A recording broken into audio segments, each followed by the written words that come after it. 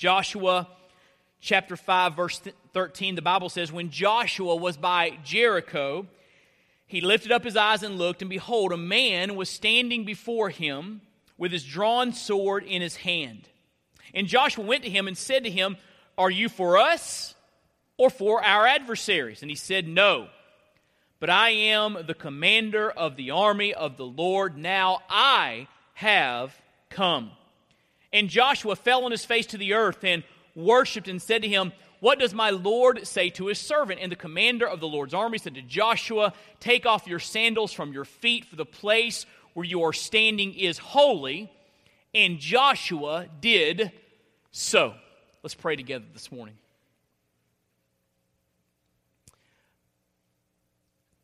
Father, we rejoice this morning that death has died and love has won.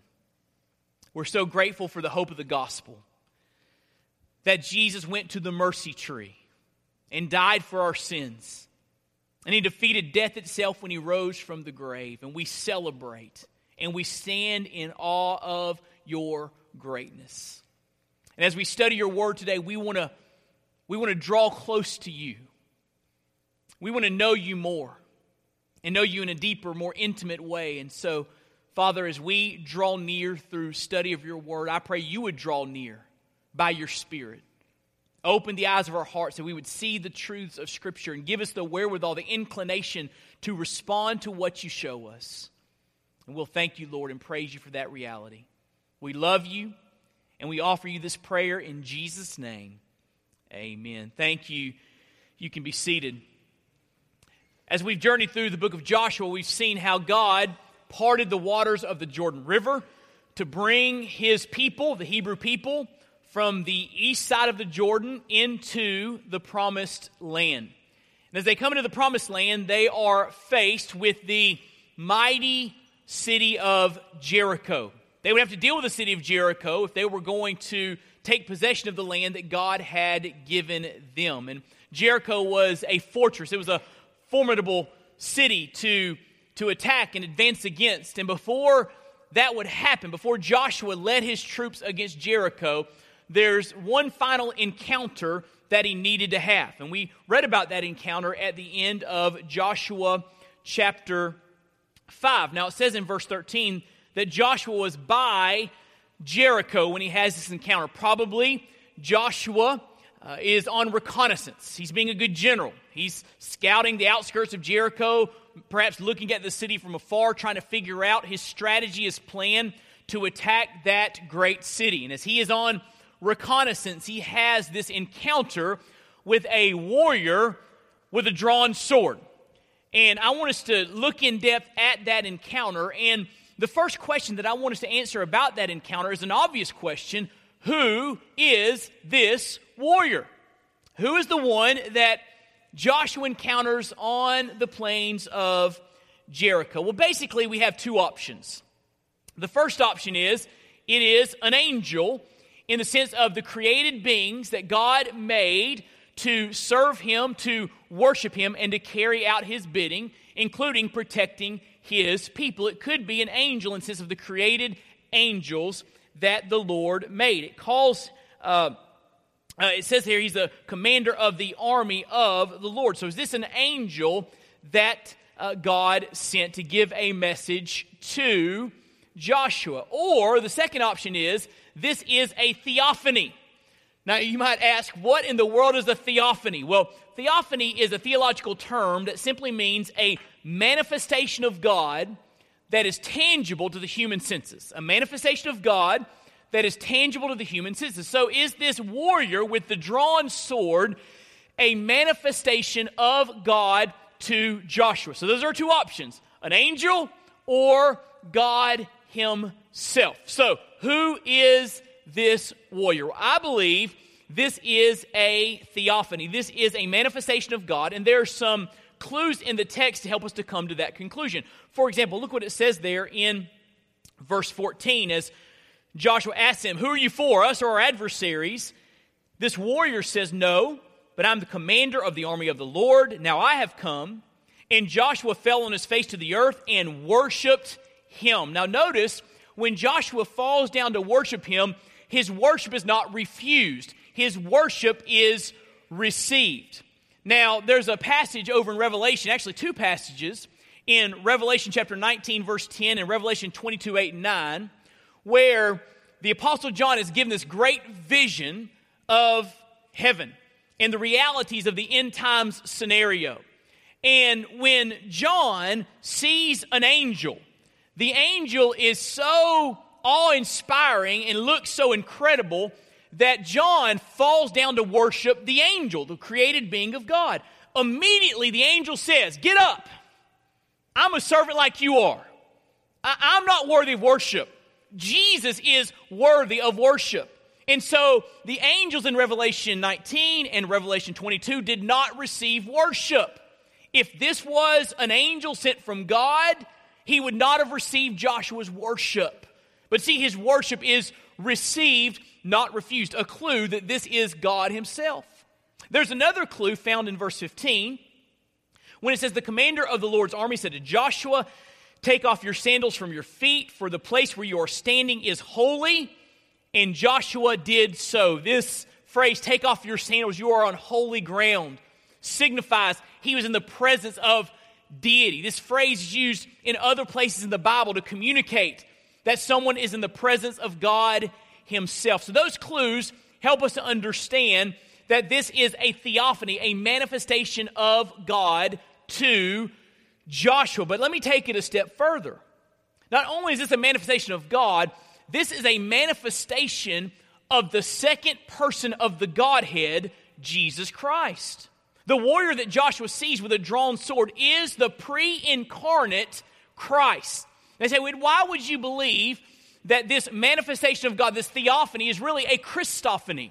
Why would you believe that this is an appearance of the second person of the Godhead? Well, there's a distinction between the first person of the Godhead and the second person that he sends to do his bidding with his people. So keeping that in mind, look with me over in Exodus chapter 23. Exodus chapter 23. We see this clearly. Exodus chapter 23, verse 20. The Lord is speaking to his people as he has led them out of Egypt. He says, "Behold, I send an angel before you to guard you on the way and to bring you to the place that I've prepared." So that's just a created angel, one that God made to serve him and to worship him and to do his bidding. Is this a created angel that he's talking about? No. Look what it says next. "Pay careful attention to him and obey his voice. Do not rebel against him, for he will not pardon your transgression." Now listen, the only one that has the prerogative to forgive sins is God. So by him saying, if you rebel, he will withhold his forgiveness. He's speaking of deity. And then look what he says to make it even clearer. "For my name," the divine name of God, "is in him." This angel I'm sending is the second person of the Godhead, God himself. We call him Jesus Christ. And I believe that's the one that appears to Joshua at the end of Joshua chapter 5. So when you see this phrase, the angel of the Lord, most of the time in the Old Testament, it's referring to a Christophany, an appearance of Christ in the Old Testament. Now, that has major implications for how we read and understand the Old Testament. For example, in Genesis 22, verses 11 through 18, it was Jesus who stayed the hand of Abraham from sacrificing Isaac and then provided a ram caught in a thicket to sacrifice. This was a beautiful picture of the substitution of Christ for those who are under the curse of death. The angel of the Lord there in chapter 22 is Jesus at work. It was Jesus who wrestled with the trickster Jacob in Genesis 32, 22 through 32, bringing him into submission and giving him a new name, Israel. This new name signified Jacob's changed life after he submitted to the Lord. It was Jesus who appeared to Moses when it says in Exodus 3, verse 2, "The angel of the Lord appeared to him in a flame of fire in the midst of a bush." Just like in our passage in Joshua, Moses was commanded to take off his sandals as he stood on holy ground. It was Jesus, again with a drawn sword, that caused Balaam's donkey to speak. and then warned Balaam not to curse Israel in Numbers 22 through 35. It was Jesus who appeared to a man and his wife who were unable to bear children. He told them he would give them a son who they were to set apart to the Lord. He would raise up this child named Samson to deliver Israel from Philistine rule and oppression. After their encounter with the angel of the Lord, Samson's father Manoah said to his wife in Judges 13:22, "We shall surely die, for we have seen God." It was Jesus who walked in the fiery furnace with the faithful Hebrew boys in Babylon. King Nebuchadnezzar said in Daniel 3, verse 25, "But I see 4 men unbound walking in the midst of the fire, and they are not hurt. And the appearance of the 4th is like a son of the gods." He goes on to say in verse 28, "Blessed be the God of Shadrach, Meshach, and Abednego, who has sent his angel and delivered his servants." It was Jesus in the fiery furnace with those boys. It was Jesus who saved Daniel's life in the lion's den. In Daniel 6:22, Daniel said, "My God sent his angel and shut the lion's mouth, and they have not harmed me." And so all throughout the Old Testament, we see these Christophanies, these appearances of Jesus Christ before his incarnation, which reminds us of a very important biblical truth. When Jesus was born to Mary 2,000 years ago, that was not his beginning. Jesus Christ existed before his incarnation. As a matter of fact, Jesus Christ has always existed. From eternity past, he's always been around. And he's been active in human history, working to bring about his plan and his purposes. We see him in the Old Testament as a warrior with a drawn sword, a protector, a provider, a guide, and as a present help for his people, as we see the plan of redemption unfold. Jesus was at work as God formed a people. Jesus was at work as God gave his people a promised land. Jesus was at work to preserve his people from enemies. And then one day in the fullness of time, Jesus took on human flesh, sent by God through the Jewish nation to die for sinners and defeat death by rising from the dead. And one day, Jesus Christ will return again as a warrior to put down rebellion, to set everything right, to bring his people home to heaven and to make all things new. Hallelujah, what a Savior. And so this encounter that Joshua has on the outskirts of Jericho is an encounter with the second person of the Godhead, an encounter with Jesus Christ. And we see in this encounter, this pre-incarnate appearance of Christ, that Jesus demands some things from Joshua. And by way of application, we're going to learn and be reminded of the reality that Jesus demands some things from us. So if we look back in Joshua chapter 5, what did Jesus demand from Joshua, the general of the Hebrew army? First of all, as we think about Joshua and think about our own lives, we learn that Jesus demands our allegiance. Jesus demands our allegiance. Look what it says in verse 13. When Joshua was by Jericho, he lifted up his eyes and looked, and behold, a man was standing before him with his drawn sword in his hand. And Joshua went to him and said to him, "Are you for us or for our adversaries?" I love that question. You know, Joshua was a military man. He's a fighting man. He sees a warrior with a sword drawn. He says, "Hey, whose side are you on?" And isn't it interesting how the warrior responds? He said, "No." In other words, I'm not on your side. I'm not on Jericho's side. I have my own agenda. Look what he says. "I am the commander of the army of the Lord. Now I have come." One preacher said it like this: the warrior did not come to take sides, he came to take over. And he wanted Joshua to understand, listen, I didn't come to take your side. It's important that you take my side. That's what's happening here. He's calling for Joshua's ultimate allegiance. Jesus makes it clear in this passage that he is the ultimate authority. And look at the authority of Christ in this passage with the phrases that are used. He says there in verse 14, I'm a commander of the army of the Lord. That's a pretty cool thought. And then again in verse 15, the commander of the Lord's army said to Joshua. What does it mean that this warrior was the commander and is the commander of the army of the Lord? What is the army of the Lord? Well, we get some insight into that when we look at some other passages. For example, in 2 Kings chapter 6, the king of Syria is perplexed. He keeps mobilizing his troops to attack Israel, and it seems like the Israelites know his every move. So the king says, there's a mole. Someone's telling him, there's a spy. Someone's telling him what we're going to do. What's the problem? And his advisors say, oh, king, it's not a mole, it's not a spy. You see, Israel has this man of God named Elisha, and God tells him what you're going to do, and then he tells the king, and they're ready for you. And so the king of Syria says, well, we got to go get Elisha. And he raises his army up, and the entire army marches to go get one preacher. I love this story. And they come into the valley where Joshua was with his servant. And his servant looks at Elisha and says, Elisha, this is bad.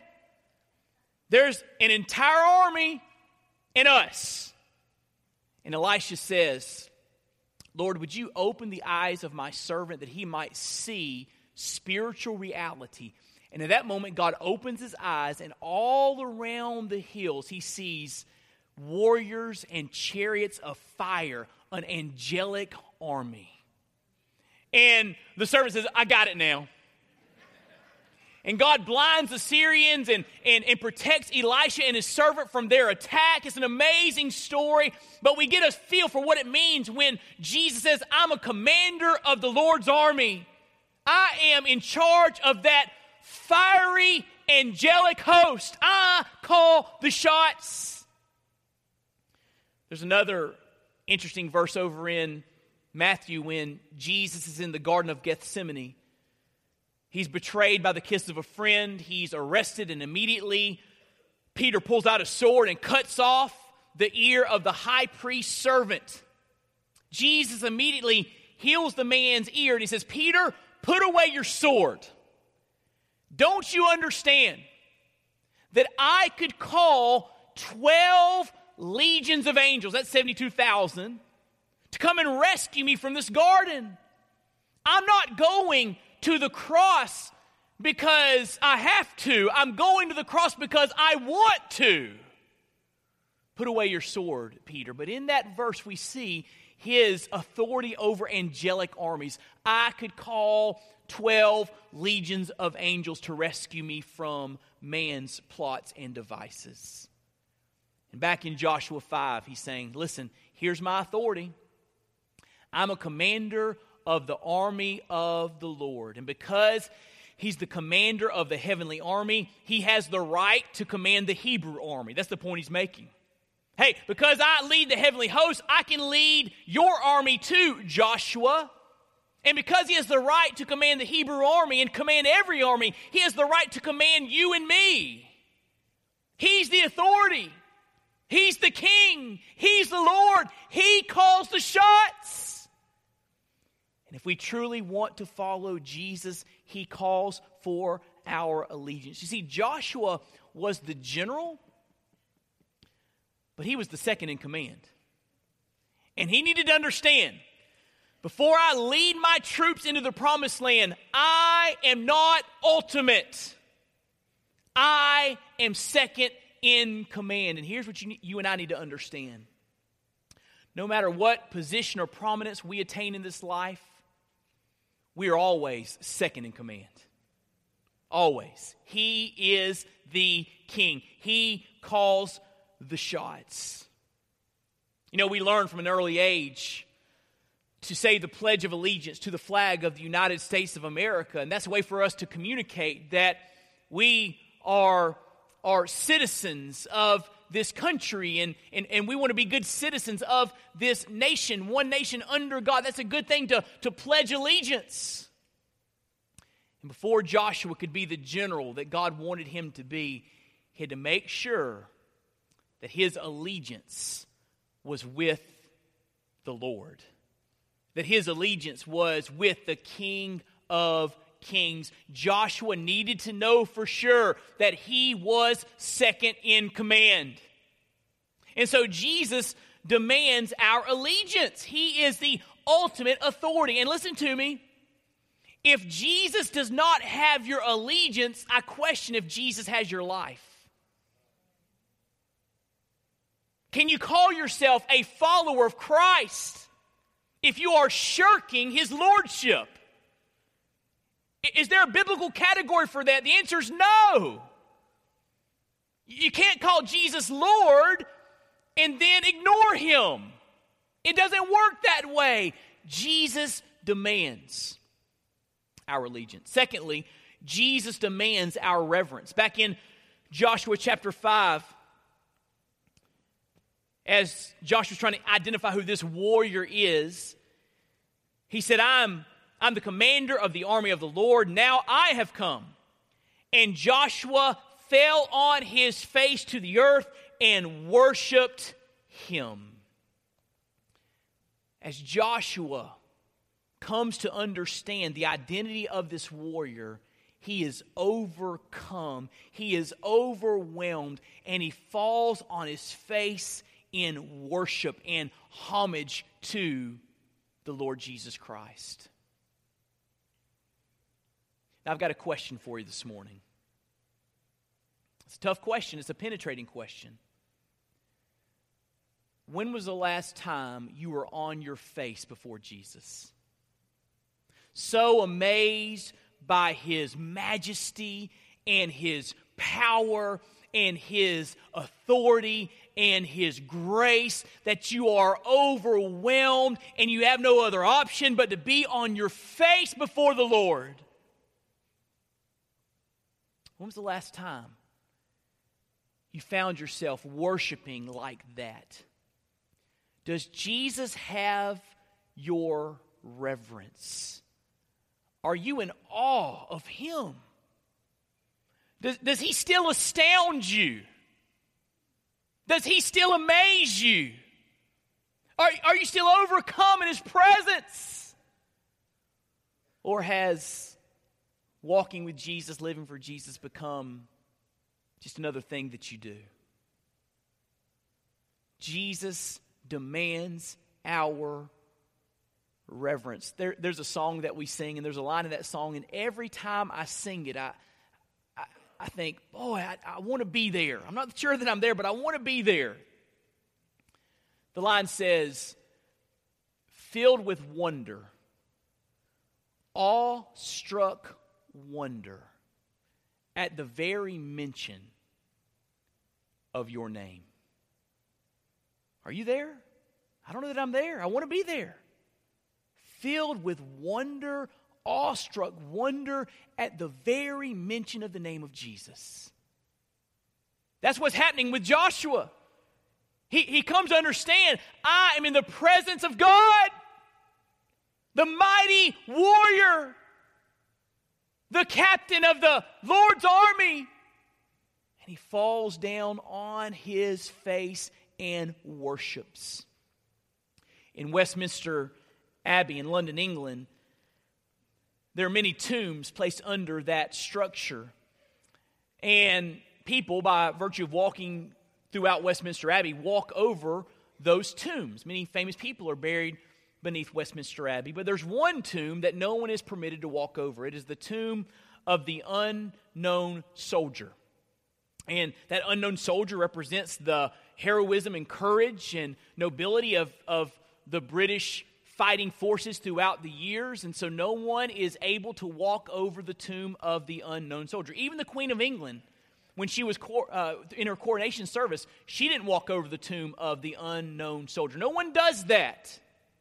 Now, if there's that kind of reverence for the unknown soldier, how much more should we reverence the one who we know as King of Kings and Lord of Lords? When Joshua shows up, the soldier is unknown, but he comes to know who he truly is, and his response is awe-inspired reverence. Where has reverence gone in the church today?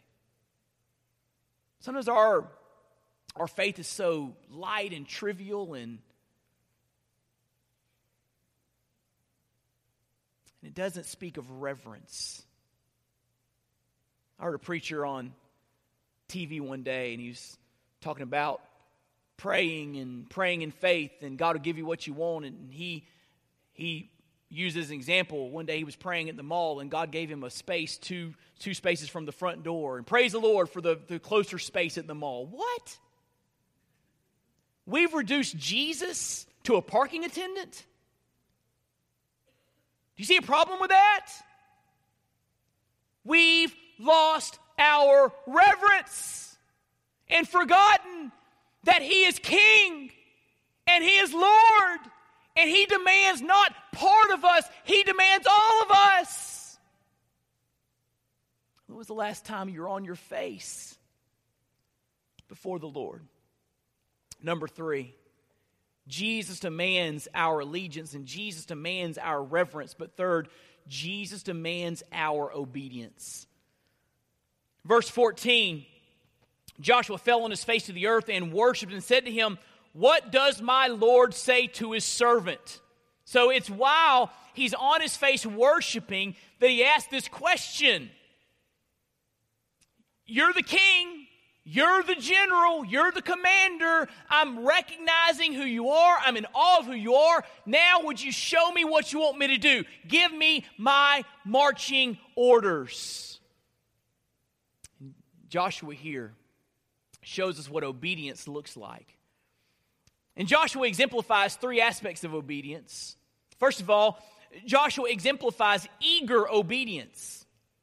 Notice that the question is preemptive. Jesus doesn't have to say, now that I've got your attention, Joshua, I'm going to give you some instructions. No. Joshua preempts by asking him what he wants him to do. He's on his face worshiping. Lord, what do you want me to do? Wouldn't you love it, parents? At the beginning of every day, your kids came walking in the room and said, "Mom, Dad, what do you want me to do?" Point the way, show me, and we'll get right to it. Wouldn't you love that? That's what Joshua's doing here. Lord, what do you want me to do? It's eager obedience. He was eager to obey. Sometimes our obedience can be from a sense of joylessness. It's kind of a begrudging obedience. Yes, Lord, I know I need to do this, and I'll do it. But Joshua here exemplifies eager obedience. Secondly, he exemplifies immediate obedience. Look in verse 15. The commander of the Lord's army said to Joshua, "Take off your sandals from your feet, for the place where you are standing is holy." Look at the next verse, or next phrase. And Joshua did so. It doesn't say, "Joshua, take off your shoes, you're on holy ground." And Joshua said, "Not right now, Lord, I'm really busy, but when things settle down, then I'll take off my shoes." He doesn't say, "Hey, I'm going through a crisis right now. When the crisis passes, then I'll obey you and take off my sandals." He doesn't say, "Lord, I have a lot on me. I'm a general of an army. We got to attack Jericho. That's a big deal. So let me get past that. And after I get past that, then I'll take off my shoes." No. His obedience is immediate. Hey, here's your first instruction. Take off your shoes. You're on holy ground. And Joshua did so, period. And that's what Jesus wants from all of our lives.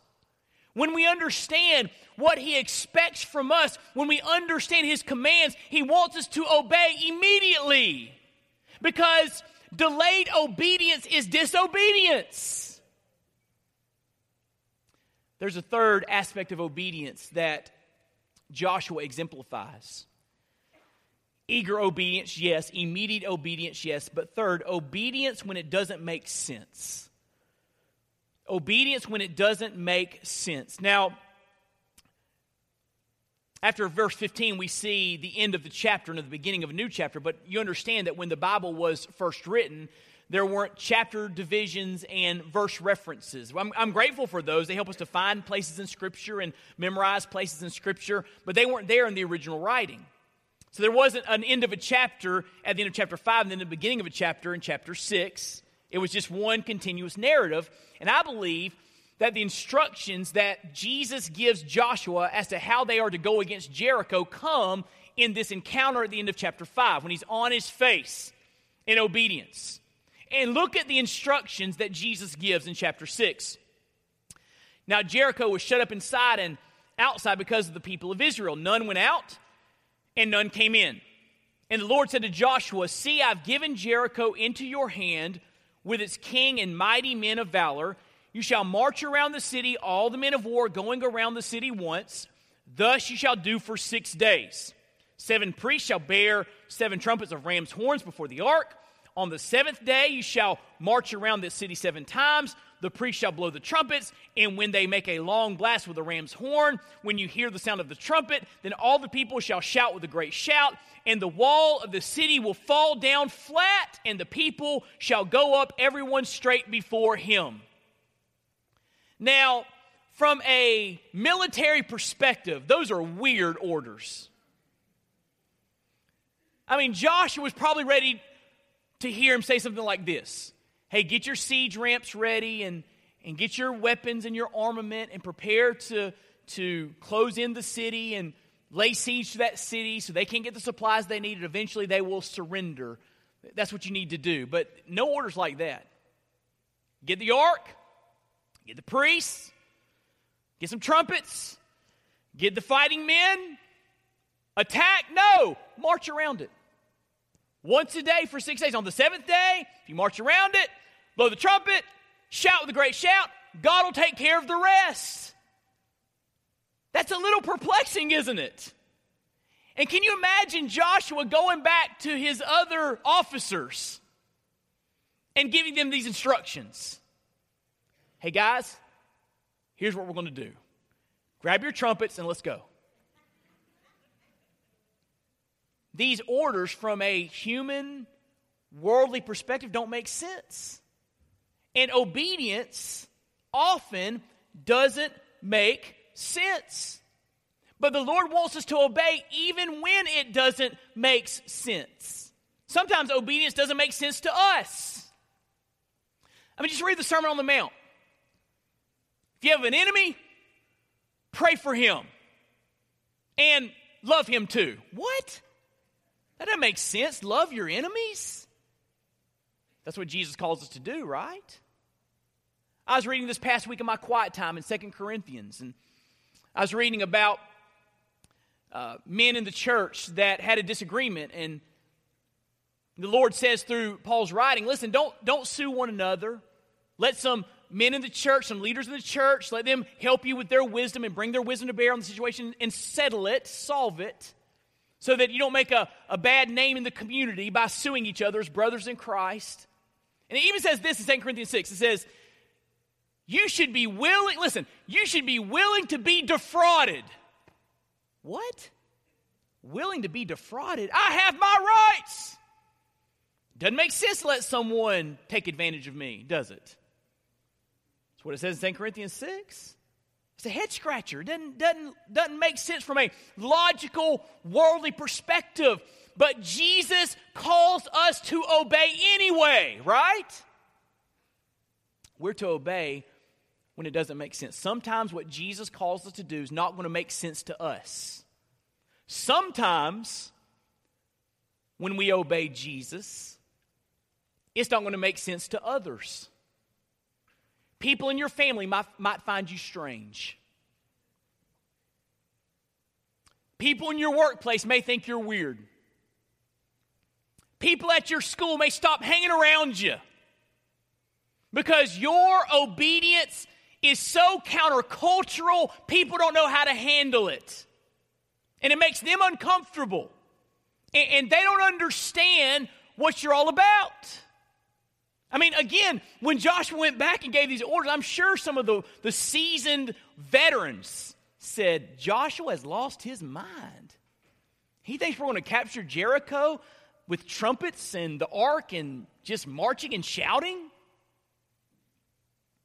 Sometimes obedience to Jesus doesn't make sense from our perspective, and sometimes our obedience to Jesus doesn't make sense to others. I was amazed this past week, I don't know if you saw it, but the Vice President of the United States referenced the fact that he keeps the Billy Graham rule. You know what the Billy Graham rule is? The Billy Graham rule is that a man doesn't get alone with a woman who's not his wife. And he has precautions and boundaries in place just to protect his integrity, to avoid even the appearance of evil. And you should have seen, or perhaps you did see, the vitriol and the sneering at him for making that decision in his life. They made fun of the vice president for putting boundaries in his life to protect his integrity and stay faithful to his wife. And they looked and said, that's so arcane, that's so outdated. Can I tell you this? The Billy Graham rule worked pretty good for Billy Graham. Amen? And as the vice president seeks to be faithful to his wife, he's keeping that rule too. That's how he's obeying Jesus. Doesn't make sense to everybody else, but it's what he's doing. And sometimes when you and I take steps to obey, to follow Christ, to live for His glory, it's going to look counterculture. It's not going to make sense. But we should follow Jesus anyway. Amen? And so, Jesus demands our allegiance, and He demands our reverence, and He demands our obedience. I love this quote from David Jackman. He writes, the essential preparation for the fall of Jericho is that the earthly leader falls flat on his face before God. I love that. That is the prerequisite for God's plans to be unveiled and God's purpose to be activated. And listen, the same is true for the church of God today and for its individual members. It is when we live in glad submission to God's will revealed in His Word that He can lift us up and lead us on. What was the prerequisite for Joshua to be a mighty general? He had to fall flat on his face and obey. What's the prerequisite for you and I to be used by God? I would submit that Jesus demands the same things from us He demanded from Joshua. We need to fall on our face before Him as our King and Lord and live lives of radical, head-scratching obedience. Here's what I want you to walk away with. The majesty and authority of our Savior and Lord calls for awe-inspired obedience. The majesty and authority of our Savior and Lord calls for, demands awe-inspired obedience. So listen, would you call your Christian life awe-inspired obedience?